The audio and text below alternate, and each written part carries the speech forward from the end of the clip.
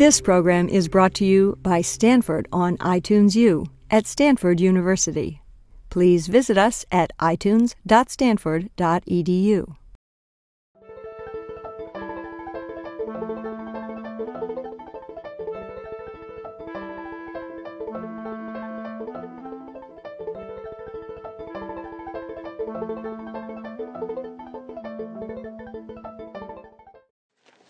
Thank you very much for that very generous and even moving introduction. I can assure you that my and my colleagues' affection for this institution is quite genuine, and that we take delight in the number of times that friends from here, like Paula Findlin and her student Daniel Stolzenberg, have visited us, and we expect to have many more visits in the future. I can promise that I will return to the land of the Brooklyn Bridge, Leaves of Grass, and The Sopranos with the warmest memories of attentive audiences and sharp questions out here in paradise. How does a tradition end? Sometimes, like a language, like Cornish, a tradition dies with the last person who has mastered it. After Dr. Samuel Johnson read James Boswell's Latin thesis for the Society of Advocates in Edinburgh, he remarked with characteristic bluntness, "Ruddiman is dead, sir. Ruddiman is dead." Thomas Ruddiman, printer, publisher, Latinist, and librarian of the Society, had corrected the Latin of every thesis submitted to it before they were allowed to be deposited and published. Now he was gone, and with him that tradition of precise and elegant Latinity that had also found expression in Ruddiman's own wonderful edition of the Latin works of the poet George Buchanan. Scottish Latinity died with Ruddiman. The crowd-pleasing death scene of the Ars Historica, by contrast, is hard to identify with that of any single individual, or even with the publication of any single deadly critical book. I can provide a terminus ante quem, a date at which the Ars Historica was clearly dead. On the 22nd of December, 1766, the Senate and Prorector of the University of Göttingen in Germany celebrated the opening of a historical institute, a pioneering historical seminar under the directorship of Johann Christian Gatterer, Professor Ordinarius of History. This institute promised the young scholars and aristocrats and jurists who flocked to the University of Göttingen the most up-to-date historical training in Europe. No less a figure than the great classical scholar Christian Gottlob Heine celebrated the Institute's formal initiation in a powerful address, given, of course, in Latin. For 12 years, however, Gatterer had already run his historical academy. He had taught his pupils to envision history, so Heine explained, as an interdisciplinary inquiry into past societies as a whole. He taught them to reconstruct, and I quote, and this quote is not on your song sheets, I'll tell you where those begin, the spirits of peoples, ingenia populorum, their customs, their rights, their institutions, laws, arts, crafts, all the products of the human intellect. Gatterer, Heine said, had portrayed history not as a set subject embodied in texts, but as an object of research, potentially as interminable as modern psychoanalysis. Students of history couldn't merely read past historians. They must survey the past itself as you would survey unknown lands, forcing their way through difficult passages, cultivating the parts of Clio's territory that remained wild, using every clue and every technique that Gatterer could put at their disposal, as he did in a beautifully equipped technical library where they could study facsimiles of different sorts of scripts, seals, heraldic symbols, coins, medals, and all the other forms of monument, as Heine triumphantly concluded, that can bolster the credibility of a historical thesis. It was only just, Heine said, that the university recognized Gatterer's achievement by making his institute a formal part of its institutional apparatus. In this short speech, Heine was formulating the creed of a new historical school, that Göttingen School of History, whose own history has been traced in important books by Herbert Butterfield, Carlo Antoni, and others. The school which laid the foundations on which Leopold von Ranke and other rather ungrateful heirs would build in the 19th century. Though Heine couched his thoughts in Latin, he clearly reasoned in the most up-to-date German of his own time. The ingenium populi that he identified as the primary object of historical research was that enticing but evanescent spiritual being which Herder, whom he greatly admired, called the Volksgeist. Yet the forms of historical research that Gotterer taught and Heine described seem strikingly familiar to any reader of Baudouin or Bodin. Heine admired Gotterer's interdisciplinary approach, his effort to trace connections between the geography and climate from which each people had come and its national character, rather as Heine's friend Winckelmann traced connections between the beauty of Greek art and the beauty of the Greeks themselves, won by their ceaseless exercise under the mild Hellenic sun. Bodin alone, in his Methodus, adumbrated almost every element of Gotterer's method, particularly the geographical approach that held that every nation's character was originally hewn by the soil from which it sprang, and then later carved into new forms by travel and the impact of new climes. These bright, shiny, tungsten-forged tools of historical research that Heine celebrated, the levers and wrenches that enabled Gotterer and others to make their radical break with scholarly tradition, already gleamed in the workshops of the 16th century theorists who called for the creation of an art of history. Heine knew all the traditions of learning better than any 21st century scholar possibly could. He was not just a professor of Greek, but the manager of Göttingen's unique university library. In the 18th century, the only library in Europe that actually had an acquisitions budget for each year. In that capacity, and in the heart-stoppingly energetic manner of the German professors of the day, Heine not only classified every book that came in, he read every book that came in. In fact, he wrote 8,000 book reviews as he classified the new acquisitions each year and published them in the Göttingen Gelehrte Anzeigen. For all his enthusiasm for the cutting edge of English political economy or Robert Wood's essay on the original genius of Homer, moreover, Heine was steeped in the traditions of humanistic scholarship. And again in his works, he traced what he called the historia literaria, the earlier development of scholarly work. Why then did Heine see no connection at all between the new historical scholarship that was practiced in Gotterer's Institute, that he himself practiced in his groundbreaking essay on the spirit of the age of the Ptolemies, which really calls into being the modern idea of Hellenistic culture, and that had been practiced in the tradition of the Artes Historicae? How did Bodin and Baudouin and Patrizzi die so firm and absolute a death that even Heine hadn't heard of them, didn't bother to see them off with a good obituary? Well, the tradition of the Ars Historica died slowly, as I'll show. But what I want to argue is that the spirit of the genre died before the genre itself. Died for two sets of reasons, one internal and one external to it, leaving practitioners of the genre to stagger on for another century or so, bloodless and empty, like vampires in search of a slayer. Now, in its heyday, the Ars Historica really did seem to carry everything before it. In the decades just before 1600, these treatises gleamed with all the prestige and charm that can invest a fashionable genre. Anyone who read Les Mots et les Choses in the late 1960s or 1970s, as I did at the recommendation of a young assistant professor named Baker, will know what it felt like to read Bodin in the 1570s and 1580s.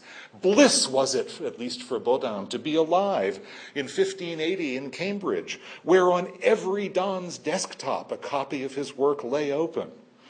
Bodin convinced the learned patricians who managed universities and academies across Europe to see history as they did as a formal discipline that needed to be taught systematically, to establish chairs of history which did not figure in the traditional organization of knowledge, and to support historical research.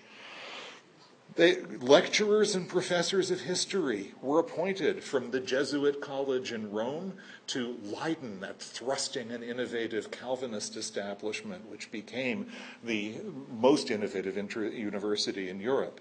Justice Lipsius, the great votary of Tacitus, who promised to recite the entire texts of the histories and annals with a dagger at his throat to be plunged in if he made a single mistake, taught Tacitus to enormous audiences at Leiden. Moreover, he supervised exercises in which soldiers dressed as Romans and Spaniards tried their skills against one another, exercises which were staged by Maurice of Nassau, who used the results as he built the professional army with which he managed to fight off the Spanish tercios and maintain the independence of Holland. Lipsius, the historian, was an academic star, perhaps the first star historian in the history of our craft. His successor, Joseph Scaliger, received for not teaching history, since he refused to give lectures and was only willing to do research, the highest salary not only in the University of Leiden, but in the entire city, as well as permission to confine himself to research and private tuition for the occasional promising pupil, like the young Hugo Grotius, who edited Martianus Capella under his supervision at the age of 12. The Leiden University Library, the greatest in Europe around 1600, devoted more shelves to history than to any other subject, and equipped all of its visitors with all the technical tools of the new interdisciplinary history: globes, atlases, views of cities, everything you needed to historicize the dry narratives in the texts. Now, the new professors of history worked in differently mysterious ways their wonders to perform. Take the English examples of Degery Weir, the first Camden Prelector in history at Oxford, and Isaac Dorislaus, the first Brooks Reader in history at Cambridge. Dorislaus, a Dutchman, came to England in 1627 by one of the academic institutions that are still familiar to us. He was recommended by his internationally renowned teacher, G.J. Vossius, who didn't want to move to England at that point himself. Weir, a Briton, came to Oxford by another of the academic channels with which we're unfortunately still familiar. He enjoyed family connections to the Dorsetshire gentry and close ties to many English antiquaries. There was no damn nonsense about merit in his appointment to the job. Dorislaus lectured on Tacitus. Weir lectured on Florus, a historian of the Roman imperial age, the tone of whose 4 short books on the rise and decline of Rome Sir Ronald Syme described as pious and ecstatic, condensed Livy.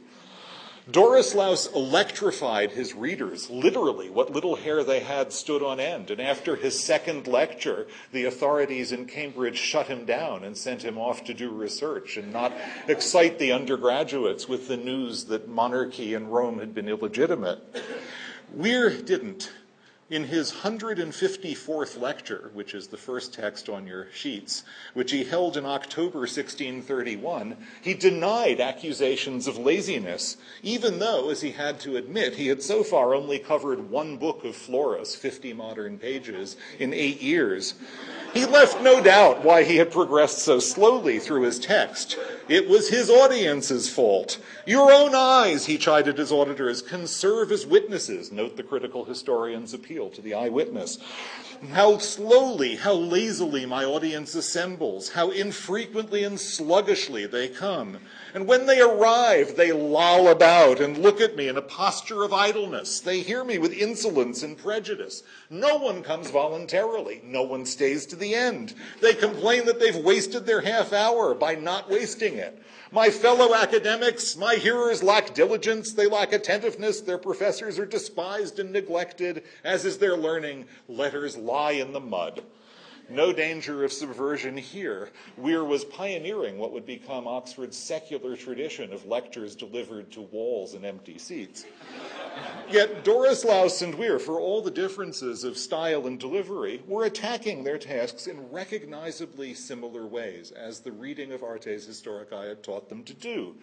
Both made clear in their different fashions that you read history to understand past states and constitutions. I can't find in any source, says Dorislaus, that even in the time of the emperors who usurped sovereignty from the Free Republic, that the democracy was ever legally abrogated by use or by lex.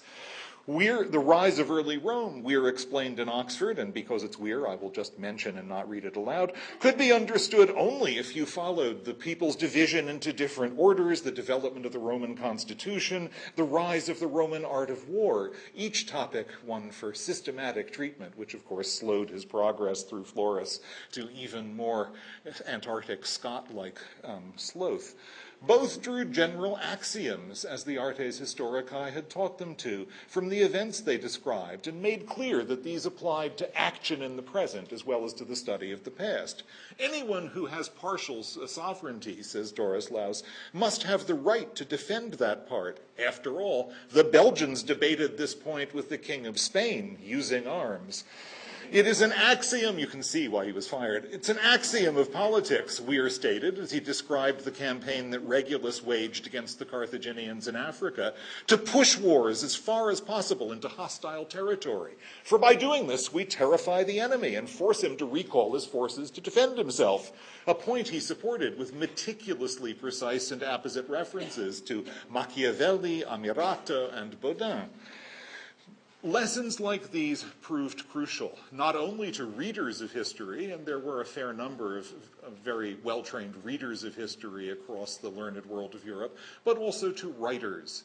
Then the politic historians of the decades around 1600, de Thou and Davila and others, built their histories by reversing the principles of exegesis that Baudin and others had taught. And they were not the last to do so.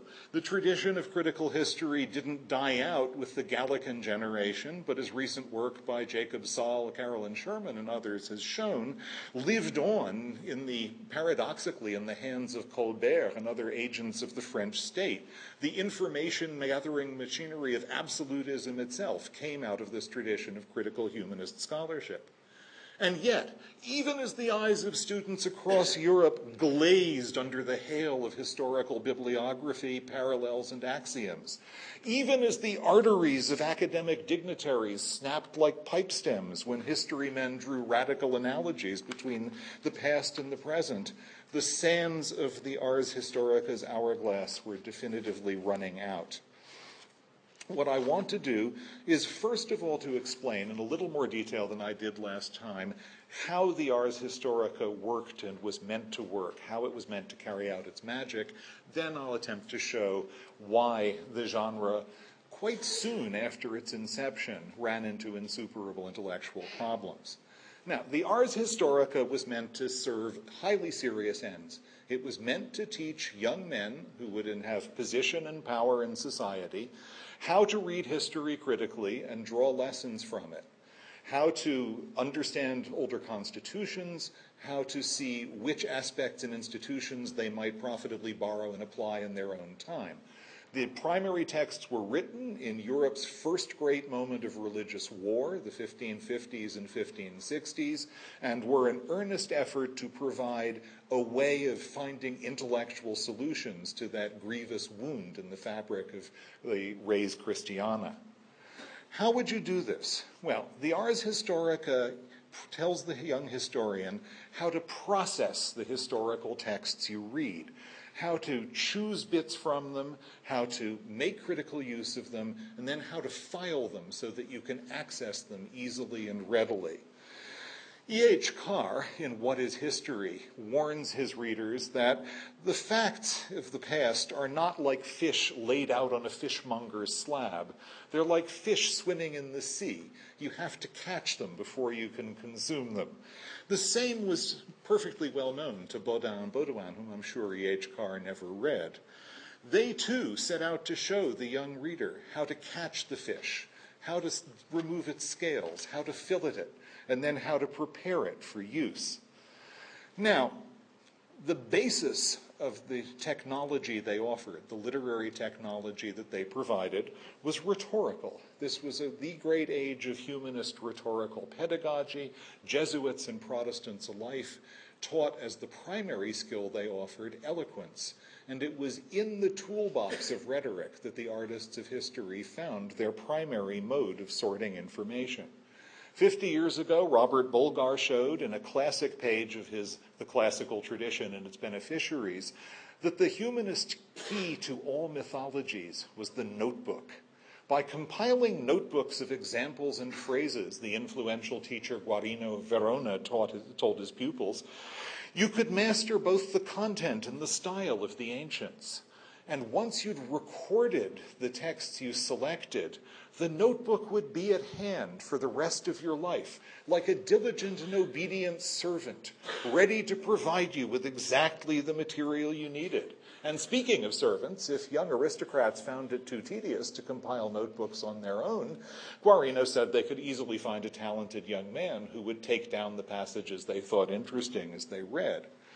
This was the beginning of the notebook method in a largely oral world of rhetorical humanism. In the print-burdened and print-illuminated world of Northern humanism, 50 to 100 years later, a world of the written rather than the oral word, Erasmus told readers of his uniquely influential textbooks that the notebook would be their tool to master the entire classical heritage. Erasmus's textbooks, by the way, had a vogue which the shade of Michel Foucault could only envy. Of the books that belonged to students who died while at residence in Cambridge in the 16th century, and a great many students died while at residence in Cambridge in the 16th century, more than half were by Erasmus.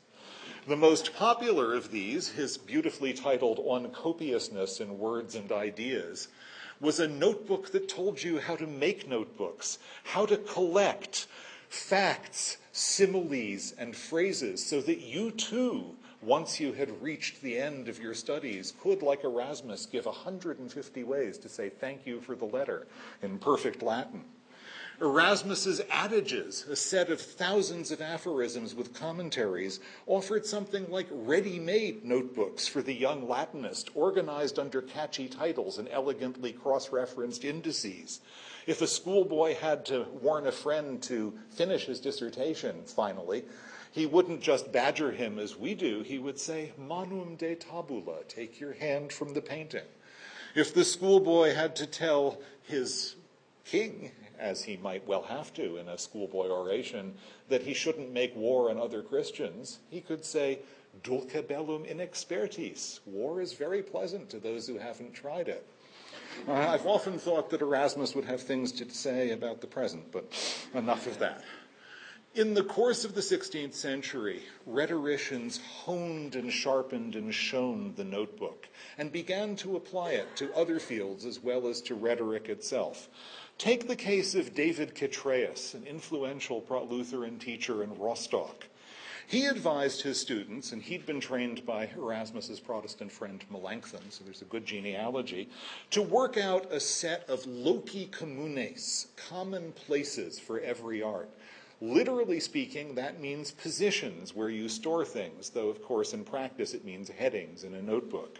The correct way to read a text, Chytraeus explained, was to dissect it into useful parts and to attach every little bit of meat to the proper locus or heading. The reader should enter sentences, moral statements, under the loci of ethics, such as the virtues and vices. Enter arguments under the loci of dialectic. Enter figures of speech under the loci of rhetoric. Enter examples, similitudes, apologues, proverbs, apothegms, all into their proper paper pigeonholes.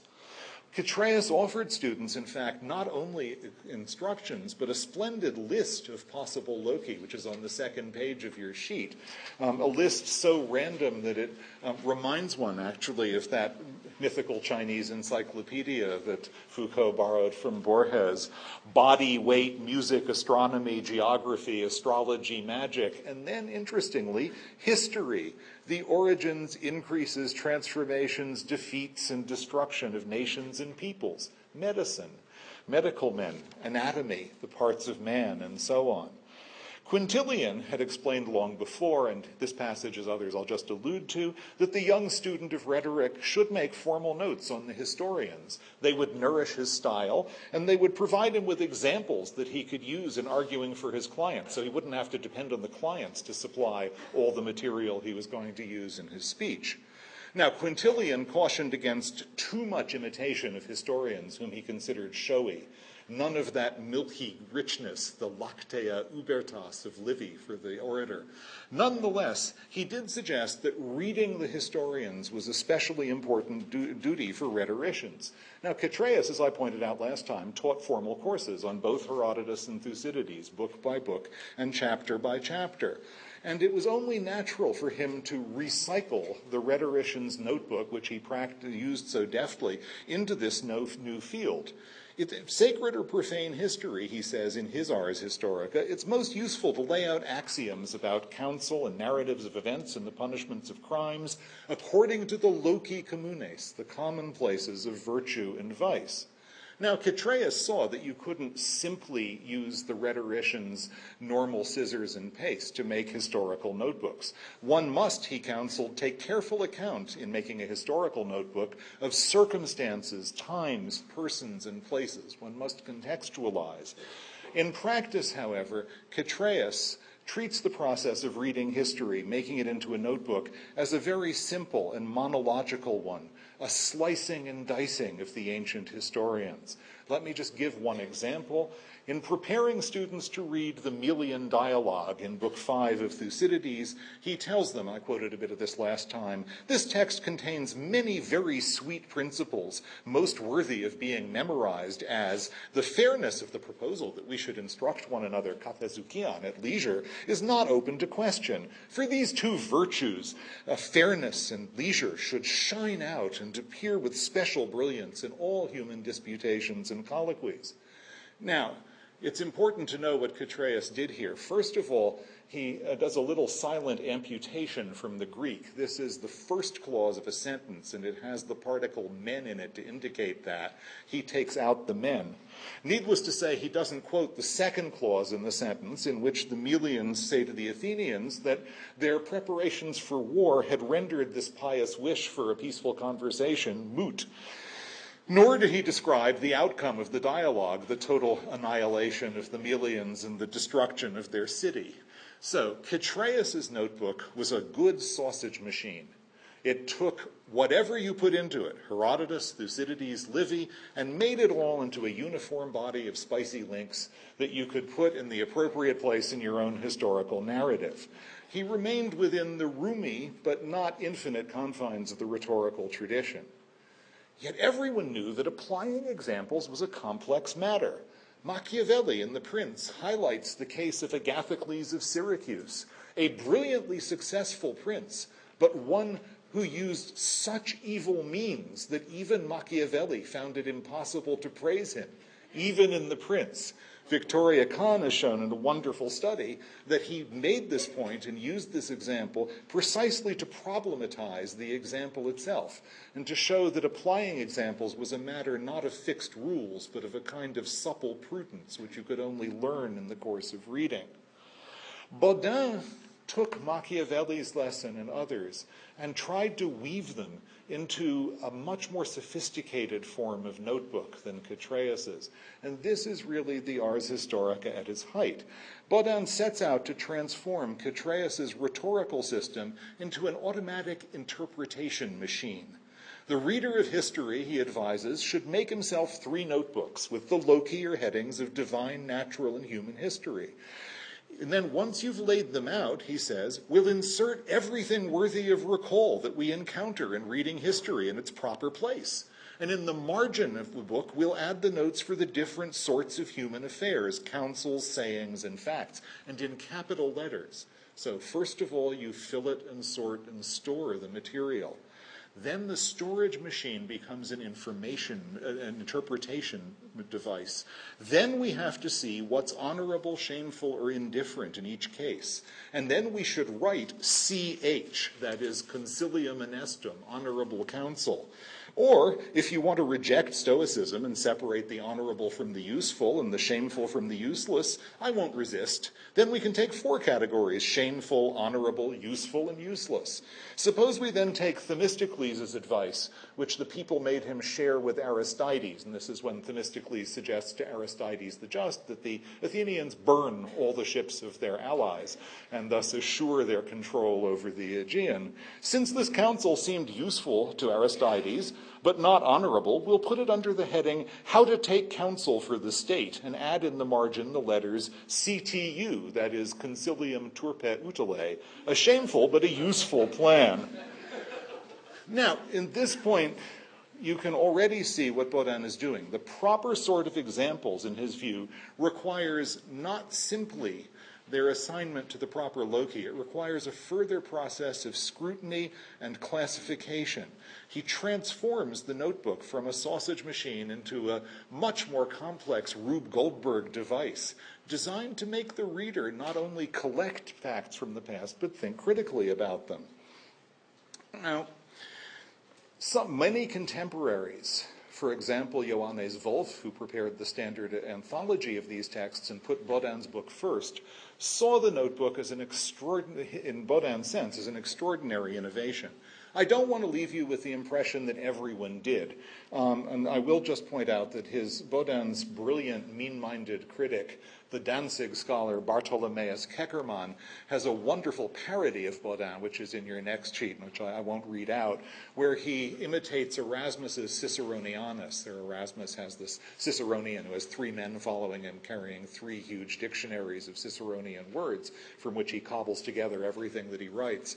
So Keckermann imagines Bodin staggering around with 3 notebooks the size of telephone books, and full of information that he can't possibly use. And he draws this wonderful analogies, like an insane gardener. This is, of course, the age of the Mannerist garden, who puts all the seeds together, doesn't delimit spaces, and expects that he's going to produce something other than what Keckermann calls a promiscuous mess. In fact, however, Bodin's practice was far more sophisticated and far more productive than Keckermann allows. And I'll give one obvious example. The central new doctrine of Bodin's political thought, first stated in the Methodists, is the doctrine that one must identify the place of sovereignty in a state, that is the crucial analytical tool. And Bodin makes clear in a crucial passage of the Methodists that it's precisely by comparison and collation in the notebook that he has worked this out. Therefore, by comparing the principles of Aristotle, Polybius, Dionysius, and the jurists with one another, and with the entire history of states, I find that the principle of authority in the state has to do with 5 functions. The first and most important, appointing the highest magistrates and delimiting their duties, then making or abrogating laws, declaring and putting an end to wars, taking the final appeal from all magistrates, and the power of life and death. So here, Bodin seems to show that if you take all the material you collect, if you assemble it systematically, and if you scrutinize it, in this case, not through the lens of virtues and vices, but through the lens of a political theory, you will actually arrive at a coherent, comparative historical analysis of past constitutions, one that gives you new analytical tools in the course of processing past historical information. It's, I think, a powerful argument, and I think it's the one that explains the extraordinary success of Bodin's book, why this particular kind of notebook seemed to offer something radically new. And yet, why stop with the notebook? Why worry so much about the sources you put in the notebook? In the end, after all, the proof of this particular pudding was not the historical erudition that underpinned it, that sort of provided its ingredients, but the political lessons that you drew like plums from its top surface. And perhaps one could make the comparisons in an even more effective way if one dropped the hermeneutical apparatus, if one simply compiled information without so much reference to its origins and its context. And that's exactly, I would argue, what Baudin did 10 years after the method in his 6 books on the Republic, where when he returns to what he now calls the doctrine of sovereignty, he simply states without qualification and without piling up the examples that the Roman dictator and other officials did not have sovereignty in the modern sense. Baudin, in other words, passes from something like a formidable effort at comparative history to something like a formidable effort at comparative political science. And it's the second book which proves, of course, the great success, the one that's translated into all the European languages and provides the intellectual foundations for 17th century absolutism. But it's also that second book which drops the discipline of historical context, which ignores the qualifications that history provides. In his first book, Baudin was prepared to admit that though every state had sovereignty, it could be divided. The Roman state, for example, had mixed sovereignty, shared between various assemblies and eventually its rulers. In the Republic, he insists, very oddly by historic standards, that Rome had never had a mixed constitution, that a mixed constitution indeed was a contradiction in terms. This seems to me in a way to be a natural consequence of notebooking.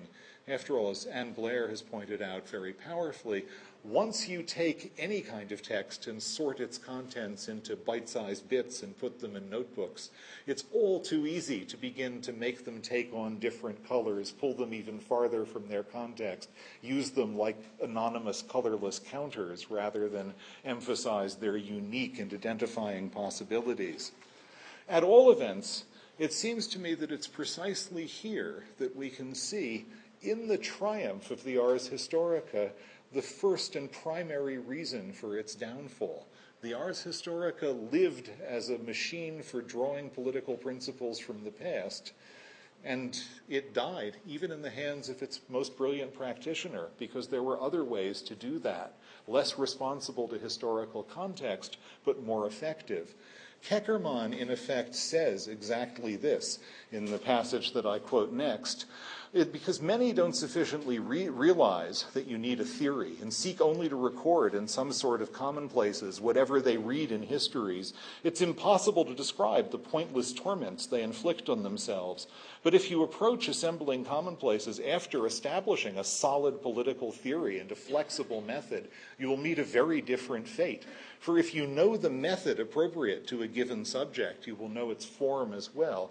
Here, Keckermann, in effect, describes exactly what Baudin himself had done in the 10 years that separated his method from his Republic and his constitutionalist moment from his absolutist moment. It is, I think, in this second form, as details paired of source and local context, that the substance of a comparative method that will be used throughout the 17th and 18th century becomes recognizable. It's this second method, which is the method of Grotius, the great comparative lawyer, the method of Pufendorf, and in some ways even the method of Locke himself. So, the notebook, the information gathering, sorting, and judging technology par excellence of the Ars Historica, was both a key to its success and, I would argue, a vital element in its failure, since it could be further refined and replaced by different sorts of method. The Ars Historica crumbled at its own core, but it crumbled at other points as well, and I'll merely mention one of these. As I indicated, not without controversy at the end of my last lecture, the artists of history were cosmopolitan. They called for the study not only of the ancient past in Greece and Rome, but of the modern pasts of the West and the non-West, of Turkey, of the New World, eventually even of China. Here is Campanella. Read the individual histories of all the nations, French, Spanish, German, British, Ethiopian, Turkish, and Moorish. receive the traditions of the New World from their inhabitants. Likewise, what the Chinese, Japanese, and Tartars, the inhabitants of Ceylon, Persia, India, and other nations record in writing, or by memory of their origins and their deeds. Jesuits and voyagers have written much about this. But this should really be a task for kings, especially the Spanish ones. Here you see a program for universal history to be based on a critical sifting not only of historical texts, but also of travel accounts. This was a very reasonable connection to make. These historians saw geography as a key analytical tool in understanding history. More to the point, history and travel were closely parallel in method in the late 16th and early 17th century. When Johannes Phrygius wrote his Ars Apodemica, his Art of Learned Travel, an instruction for young men making their grand tours, he explained to them that they should bring with them a roster of questions to ask when they visited a particular city. Its situation, its climate, its fortifications, its sewers, its sidewalks, its springs, its culture, its intellectuals. And he then gave 4 model tours: Basel, Zurich, Paris, and ancient Athens. You could use the same method, in other words, across space and time, which really became almost convertible. Keckermann, in his comments on the Ars Historica, makes this clear when he says, "As in gathering precepts, so in gathering examples or histories, we make progress not only by reading, but also by observing, that is, either by hearing or by seeing. Whatever you hear or see in your travels of counsels, sayings, and facts, work out immediately to which discipline it belongs and note it down under the heading. This is incredibly useful and often more profitable than the reading of history." So here Keckermann envisions the young student of history not only as a reader, but as a traveler, a disciplined traveler, moreover, who makes his tour into a formal inquiry that will eventually inform his practice in public life.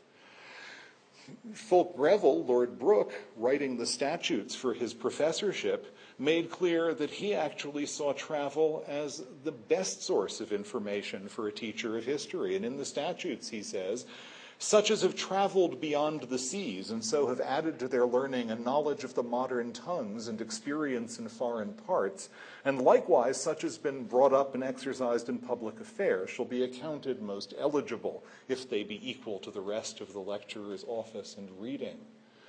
We are here very close to Descartes in the Discourse on the Method, where he explains that there isn't really a great deal of point studying the past, since after all, travel can teach you anything that history can, teach you chiefly that it's different over there, as it was different back then. So the Ars Historica, in calling for the assimilation of learned travel, the Ars Apodemica or Ars Peregrinandi, to the Ars Historica or Ars Legendi, actually undermined one of its own fundamental claims, the claim that history offered the prime source of prudential knowledge and training for people who were going to live an active life. By the mid-17th century, in other words, as the classical political philosophy of the classical period takes shape, you can see that the Ars Historica looked old-fashioned, that it didn't offer the kinds of information that one wanted, even when one engaged in the same kind of comparative and systematic political study that the Ars Historica had promised to support. But there were problems outside as well as inside the Ars Historica. The structure didn't only collapse because of its own flaws. In the first place, history itself was changing in the late 16th and early 17th centuries. The politic history that displaced chronicles, the work of retired statesmen who dictated their measured periodic statement sentences in their studies, unraveling the truth about difficult matters in quiet and peace, sine ira et studio, gradually morphed into a vast array of different kinds of historical practice, no two of them alike. Marmoreal narratives produced by courtiers under royal sponsorship, as smooth, empty, and opaque as a modern university brochure. Brushed covers with subversive accounts written by radicals to expose the machinations that had made possible the compromises of the Council of Trent or the massacre of St. Bartholomew. A flood of little histories accompanied these big books: Flugschriften, Krontos, Avertimenti, Ragguagli, pamphlets, some printed, some handwritten in commercial scriptoria, tiny little information creatures that scampered like mice around the feet of the vast official narratives, offering subversively entertaining accounts of battles, reports of monsters, gossip about the private lives of the good and the great. Gradually, governments learned to manipulate these nimble new media. The Venetian government, for example, as Anastasia Storiadis has shown, described the War of Malta by paying pamphleteers to write what passed for eyewitness accounts of particular battles, and then paid their official historians to write authoritative accounts based on these eyewitness pamphlets in their turn. As early as 1633, Gabriel Naudet, librarian to Cardinal Mazarin, made clear that a modern student of history and politics, an up-to-date reader, found himself confronted by a range of genres that the critical techniques of the ars historica simply couldn't control. The politicus, he says, the political specialist, must also become familiar with those historians who approach libel in their excessive freedom, not to say audacity, who bring into the open the secrets of princes and the hidden deceits and wicked deeds of their ministers, everything that ought to be clothed in dark night, like the Eleusinian mysteries. They bring Diana into the open, naked and unclothed, and put her on view. This category includes Procopius, Matthew Paris, Pierre Dailly, Machiavelli, and so on. And then there are all those libelles, what the king whispered in the queen's ear, what Juno gossiped about with Jupiter. Here we find ourselves in the world not of Jean Bodin, but of Robert Darnton, the world of the subversive, desacralizing pamphlet. The range of texts that amused and astounded Naudet widened further in the decades that followed and spilled from the decorous library into the informal disputatious coffee house, which became the center for historical disputation. By the time of the Glorious Revolution, by the late 17th century, it would have been ludicrous to suggest that you could find in Bodin or Baudouin rules that could help you assess the credibility or lack of it, of this vast range of books at every level, from the erudite folio to the minute and ephemeral pamphlet. Brendan Dooley has written well of the subversive impact of these new kinds of history. So contemporary history no longer supported the kinds of analysis the artists of history had offered. Neither, even more frighteningly, did ancient history, the Bible and the Greeks and Romans. After all, the Ars Historica began as a way to read Livy, Thucydides, Tacitus, Polybius. But by the end of the 16th century, even the strongest ancient texts were being shaken by blows of the philologist's hammer. In 1598 and 1606, Joseph Scaliger created tidal waves in the rock pools of philology by publishing the fragments of the genuine Berosus and Manetho, not the forgeries of Annius of Viterbo, but genuine work by Near Eastern priests, written in Greek in the 3rd century BCE. Berosus, for example, tells the story of how a gentleman named Owanes, who had the body of a man and the head of a fish, climbed out of the Red Sea and taught humanity the arts and sciences. This was not the sort of text on ancient history that humanists really wanted to read. Even worse was the real Manetho, who gave a full list of Egyptian dynasties that unfortunately began not only before the universal flood, but actually before the creation of the universe itself. Not everyone was ready to accept these texts as authoritative. Even Scaliger's close friend Isaac Casaubon jotted in his copy of Scaliger's book, "I don't see that these imaginings of foolish pagans are very useful." Over time, however, the new texts threatened the whole structure of ancient historiography and its validity as fact. Edward Gibbon, more than a century later, recalled how, as a boy, he had made the dynasties of Egypt his top and cricket ball, and how his sleep had been disturbed by the difficulty of making biblical chronology come out. Biblical chronology, of course, also became a burning question in the 17th century, as variants between the different versions of the Bible and contradictions between the biblical record and Egyptian and Chinese antiquities came in the 1650s and after to be the object of tremendous public debates, a story Paul Lazare told very well and others have told after him. Ancient history, in other words, also became a field of dubious battle. By the beginning of the 18th century, Giambattista Vico was ready to abandon the whole effort to make sense of the early history of the nations by reconciling these accounts and testing them in the conventional way. He dismissed all of these early histories as fantasies, woven to gratify national pride, no more worthy of belief than the modern fantasies of such wild men as Olaf Rudbeck, who proved that his city of Uppsala was the ancient Atlantis of Plato. Who, of course, could doubt it? As pressures like these multiplied, the fissures in the Artes Historiae gaped. If you wrote such a text from the standpoint of learning, as Vossius did in the middle of the 17th century, you simply had to ignore these issues, as Vossius did, setting his sights resolutely on the texts that he could talk about safely. And if you took account of these tremors and quakes in the realm of learning, you couldn't sustain the old idea that prudence and scholarship could somehow stem from the same intellectual operations. Take, for example, Bolingbroke, one of the late classicists of the 18th century, who wrote an Ars Historica, who still believed in the Ciceronian commonplaces about history as philosophy teaching by example. Bolingbroke purchased his belief that history could still instruct at the price of completely abandoning the learned tradition. He admitted this was controversial. A man must be as indifferent as I am, he wrote, to common censure or approbation, to avow a thorough contempt for the whole business of these learned lives. But that was exactly what he did. Contempt was all he showed for Bodin, for Scaliger, and all their like. I doubt, he says, that Bodin's method would leave us time for action. I think it would make us unfit for action. A huge commonplace book wherein all the remarkable sayings and facts that we find in history are to be registered might enable a man to talk like Bodin, but it'll never make him a better man or enable him to promote like a useful citizen the security, the peace, the welfare, the grandeur of the community to which he belongs. In Bolingbroke's work, the assertion that history is the mistress of life, magistra vitae, served to introduce not a dialectical method of reflection like Bodin's, but a univocal classicism like Pope's.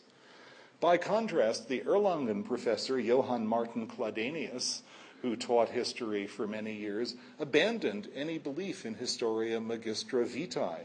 He devoted his pioneering studies of hermeneutics and history to close reasoning about what he called the Zeitpunkt, the individual standpoint given by birth, nation, and culture within which any historian had to write.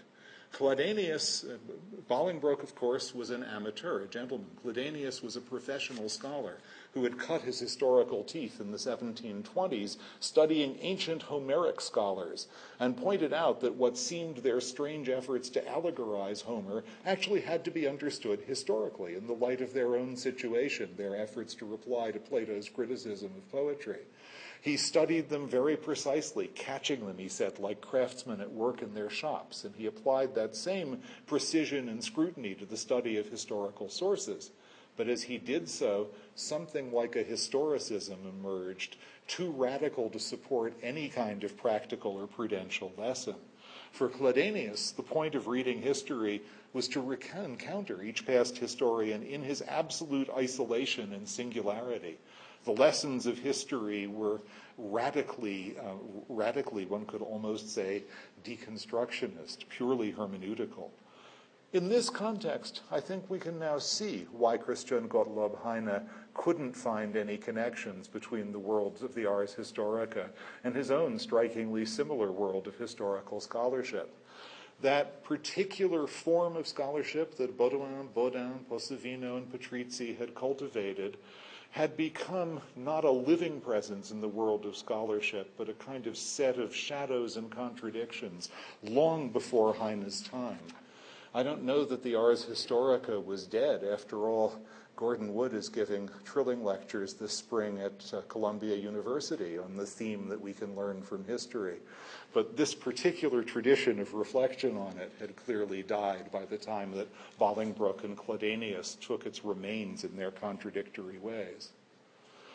Well, Bolingbroke says, in a characteristically happy phrase, that to converse with historians is to keep good company.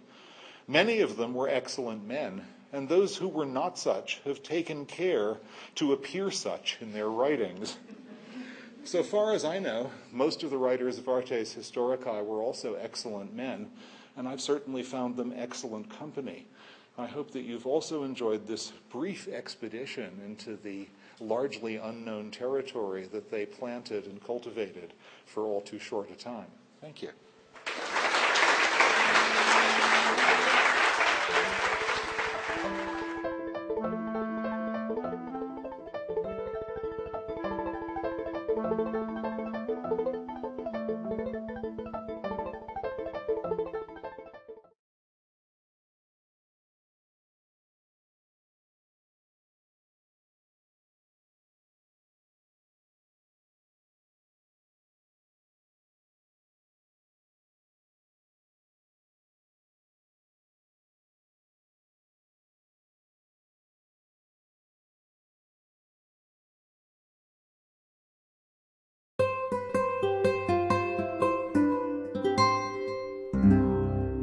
The preceding program was brought to you by Stanford on iTunes U and is copyrighted by the Board of Trustees of the Leland Stanford Junior University. Please visit us at itunes.stanford.edu.